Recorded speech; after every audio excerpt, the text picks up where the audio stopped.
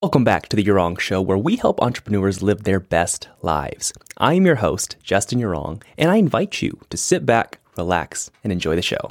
There's so many ways to get motivated sellers for absolutely free in real estate, and I'm going to show you how. In fact, today I'm going to be showing you 6 different ways that you can find motivated sellers for absolutely free. And if you're new to this channel, my name is Justin Yurong, and I've coached hundreds of students to make money in real estate. So let me get right to it.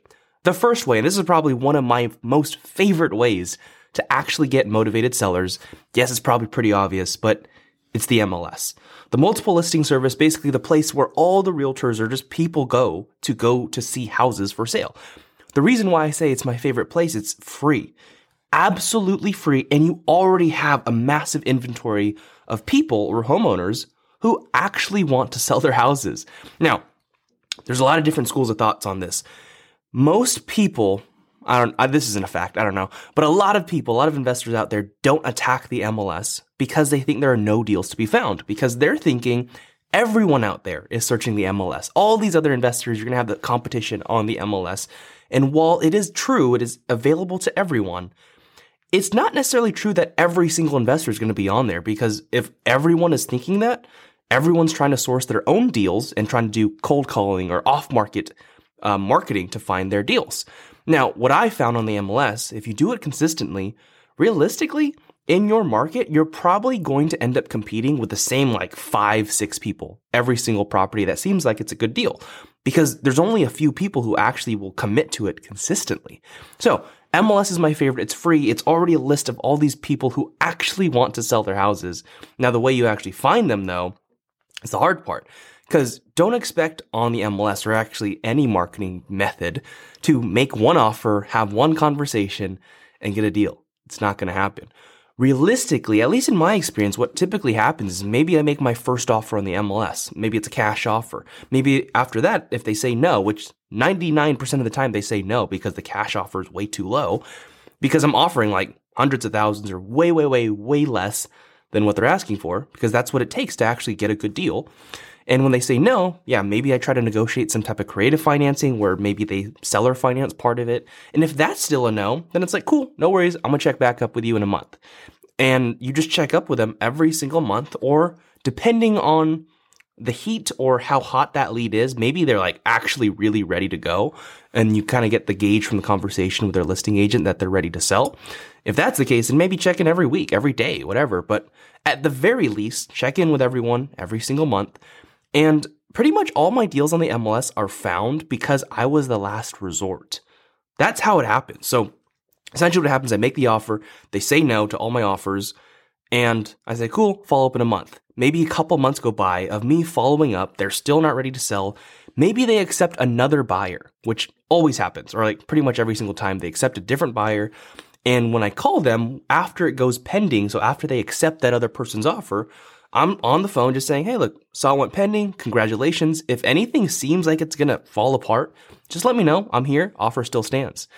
And sure enough, most investors out there end up backing out. It's just kind of weird. A lot of people like to back out of these deals. And when they back out, typically I'm the first person they call. So most of my MLS deals are found after 7-8 months of following up. So it's a long game, just like any marketing method, but you can find deals for free, motivated sellers, no money out of pocket.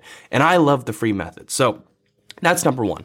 Second method, I don't typically use this a lot, really, but it's possible. So you can find motivated sellers or list of properties or homeowners from title companies. You can basically just go to a title company that's local to your market and ask, I would like a list of homeowners in whatever criteria you want. Maybe you want homeowners in this neighborhood, and you can, find a list of homeowners. They probably won't have them skip trace for you, so they probably won't have your numbers or their numbers on there. And I guess their phone numbers. You can skip trace for free technically using sites like True People Search. Maybe they give you a list of 200 people in a certain neighborhood that you really liked. And all you have is the property addresses, their names, but you don't have their phone numbers. Now, if you search their property address or their name into truepeoplesearch.com, you can find some numbers. However, if you're doing this on scale, if you're trying to do the 200 properties at once or 1,000 properties this way, it's going to be time consuming, and the numbers aren't that great. Like their phone numbers on True People Search, they're not the best, to be honest. So if you want to do something like that, yeah, it will cost money to skip trace properly using a skip trace provider. And you can use anyone out there. Like they might charge you anywhere from like 3 cents a skip, or so 3 cents a phone number, or 12 cents and above per skip. So that's kind of what you can do. Just go to title companies. Title companies really want your business and they want to help you. So they want to help you succeed. So you can just ask them. Now, the other way you can find lists for free or homeowners for free is driving for dollars. Yeah, this one takes a little bit more legwork, but it's worth it if you actually put in the work. Now, how this works is you maybe pick a neighborhood that you really like in your city that you want to invest in. You just drive around in your car, or walk or run or bike, whatever it is, if you want to stay fit. I've done both. I've walked around, I've driven around, but essentially walk around these neighborhoods, try to find the worst properties on these blocks, like the beat up properties, the ones that are boarded up, tall grass. And it's not even necessarily just those, but it's the properties that just seem like they're not taken care of. Like you get the sense that, you have 10 houses on a block. 9 of the houses look pretty good. Like someone's living there. Obviously they're taking care of the lawn. And then one just looks really out of shape. Like everything's a little messed up. Maybe it's not boarded up. The grass is probably tall. The roof might be messed up. The paint's all chipping everywhere. Like you can tell when a property's kind of been abandoned. Those properties. So as you drive by or walk by, just on a notepad or on your iPhone notes or phone notes, just write down the property addresses.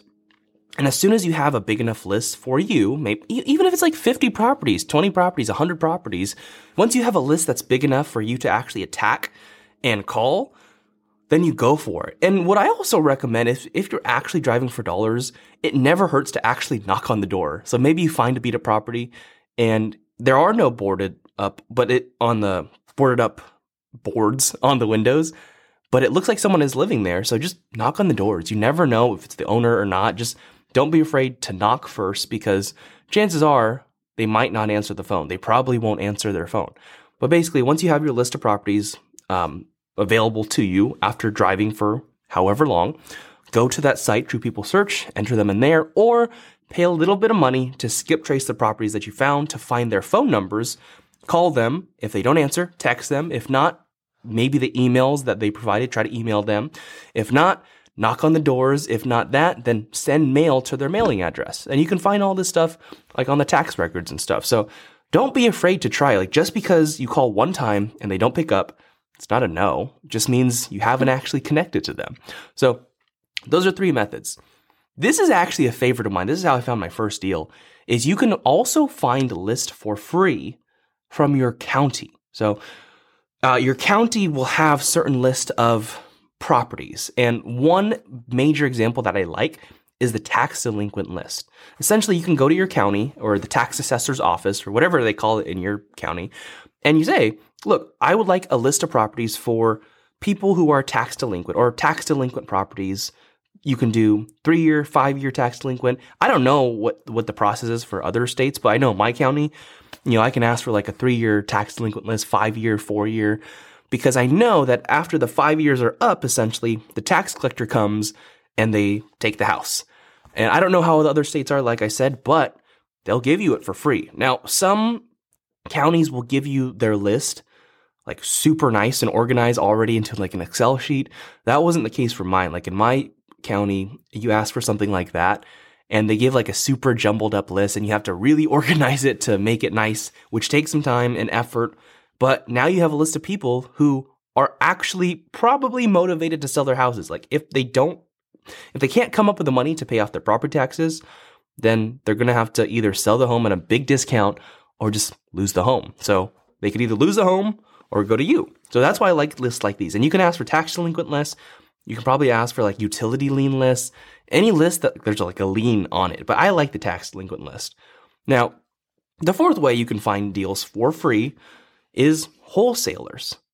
This is really only if you're buying deals. I wouldn't recommend we call this in the business daisy chain deals, where you try to wholesale a deal from a wholesaler. So let's say a wholesaler comes to you and, hey, I'm trying to dispo or sell this deal for $100K. And you're like, cool, like, I'm going to try to sell this for you and maybe charge more. So maybe you're wholesale yourself and you're like, you blast this property out to your list and you say, who wants to pay $105K for this? And if you find someone that accepts, the $100K goes to the wholesaler or / the seller, and the $5K difference goes to you. So we call that daisy chaining. I don't really like that. If you're working with wholesalers, I prefer you buy the deals from them to build those relationships, but to each their own. Now, when I say you can find deals from wholesalers, there's two different ways you realistically can. One is the obvious way. Find the deals that they're actually selling to you. So if they come to you and they're saying, look, I want to sell my deals to you, and they give you their deal, they say, I want $200K, and you just make your best offer. Like, there's that sense. But the other creative way you can find deals using or utilizing wholesalers is from their dead leads. If you go to any wholesaler and if you just build a relationship with them and you ask them, look, do you have any dead leads that you just are not going to be doing anything with? I'd love to be able to use them. And if I find anything from them, like if I actually get a deal out of any of them, I'll be happy to pay you a referral fee or whatever it is, because they're not using it anyways. Like, dead leads, for you guys that are maybe newer, maybe wholesalers are doing cold calling and they do all the cold calls, and the point at which someone says, no, I don't like your offer or whatever it is, stop calling me, they take them off their list of people to call and they become a dead lead because they're not calling them anymore.